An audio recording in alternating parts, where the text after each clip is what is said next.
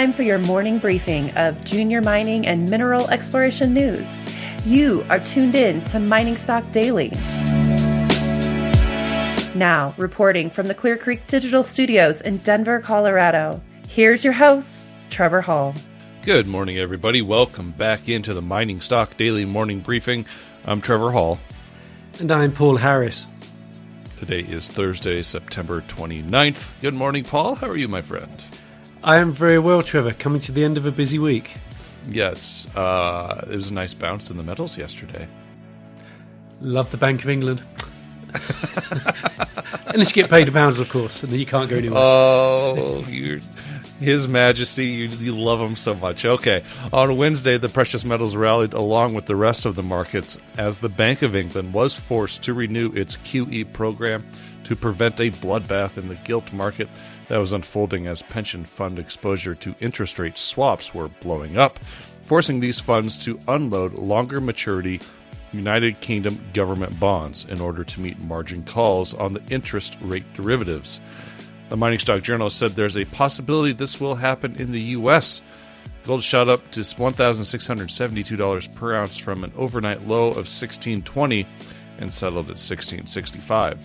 Silver ran up more than $1 from a low of $17.90 per ounce to $18.94 before settling at $18.92.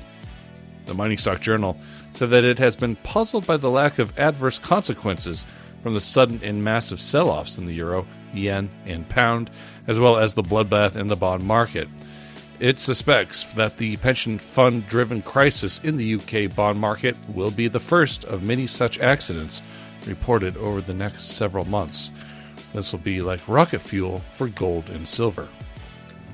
The mining stocks responded quite positively to the move in the metals. The GDX soared over 7%, tripling the percentage gain in the broad stock market indices.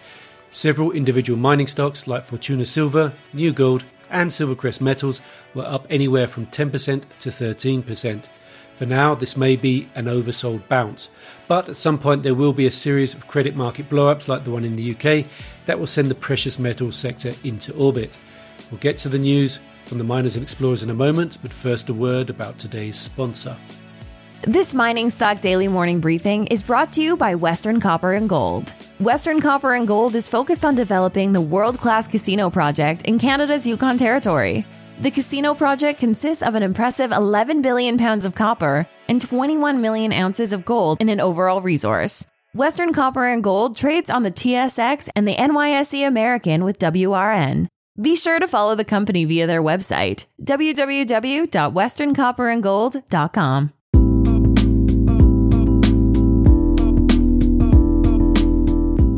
And here's what you need to know this morning.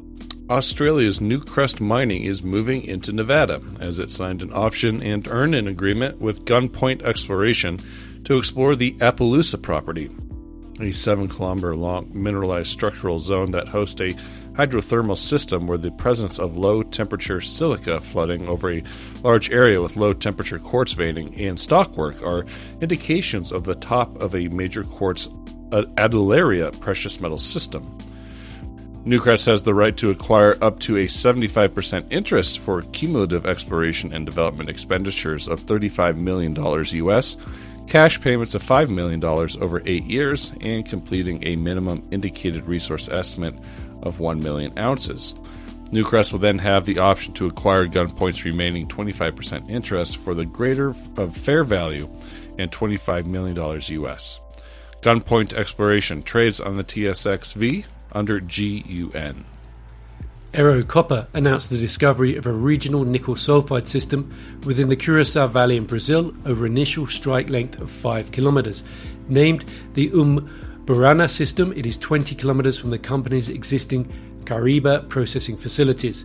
It is highlighted by multiple surface expressions of nickel mineralization.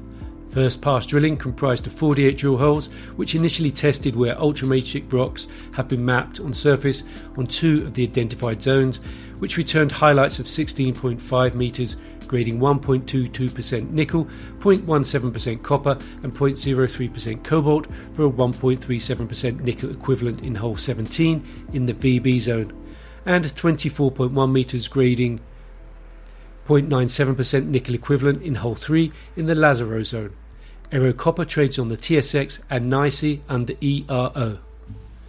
Infinitum Copper reported drilling results from its La Adelita copper project in Sonora and Sinaloa, Mexico, with highlights of 32.25 meters, grading just over 1% copper, 0.52 grams per ton gold, and 39.69 grams per ton silver, or 1.74% copper equivalent, coming from hole 19 in the Cerro Grande zone. It said the highest grade copper gold silver mineralization is associated with semi-massive to massive magnetite. The company said a well-mineralized skarn at Cerro Grande ranges from 3 to 36 meters true thickness, over 250 meter depth, and a strike length exceeding 200 meters. Infinitum Copper trades on the TSXV under INFI and on the OTCQB under INUMF. Sticking with copper, Kodiak Copper reported 5 drill holes at the MPD Porphyry Copper Gold project in British Columbia, which infilled a 170 metre gap at the south end of the gate zone. Drill testing geophysical anomalies northeast of gate also identified a 400 metre long parallel mineralised trend at the prime zone. Highlights included 117 metres grading 0.69% copper, 0.46 grams per tonne gold and 2.22 grams per tonne silver for a 1.03% copper equivalent in hole 6. The company said the gate zone now extends 1 kilometre north-south to a depth of 900 metres. The company has expanded exploration to other areas such as Dillard and Man. Kodiak Copper trades on the TSXV under KDK and on the OTCQB under KDKCF. Goldshore Resources is back with more assays from the ongoing 100,000 meter drill program at the Moss Lake project in northwest Ontario. Results for 5 holes drilled to infill historic but poorly surveyed drill sections in the main zone have confirmed higher grade gold mineralization within a large volume of well mineralized diorite. Intercepts included 192.75 meters of 1.02 grams per ton gold from about 94 meters depth, 11.85 meters of 1.87 grams per ton gold from 441 meters depth, and 34.25 meters of 1.03 grams per ton gold from 209 meters. Goldshore trades on the TSX Venture with GSHR and on the OTCQB with GSHRF. Well, Paul, that's a wrap for the morning briefing this week. Lots to come today, and we'll get ready for Friday's long-form episode. I think everybody's going to be looking forward to that. So, we'll probably talk again soon here, buddy. Very much so, very definitely. The Mining Stock Daily Morning Briefing is produced by Clear Creek Digital and Investment Research Dynamics Mining Stock Journal. It is distributed throughout the world through your podcast network of choice and by our friends over at the Junior Mining Network. Till later today, I'm Trevor Hall. And I'm Paul Harris. Have a great day, everybody. Be well. The information presented should not be considered investment advice. Mining Stock Daily and its affiliates are not responsible for any loss arising from any investment decision in connection with the material presented herein. Please do your own research or speak with a licensed financial representative before making any investment decisions.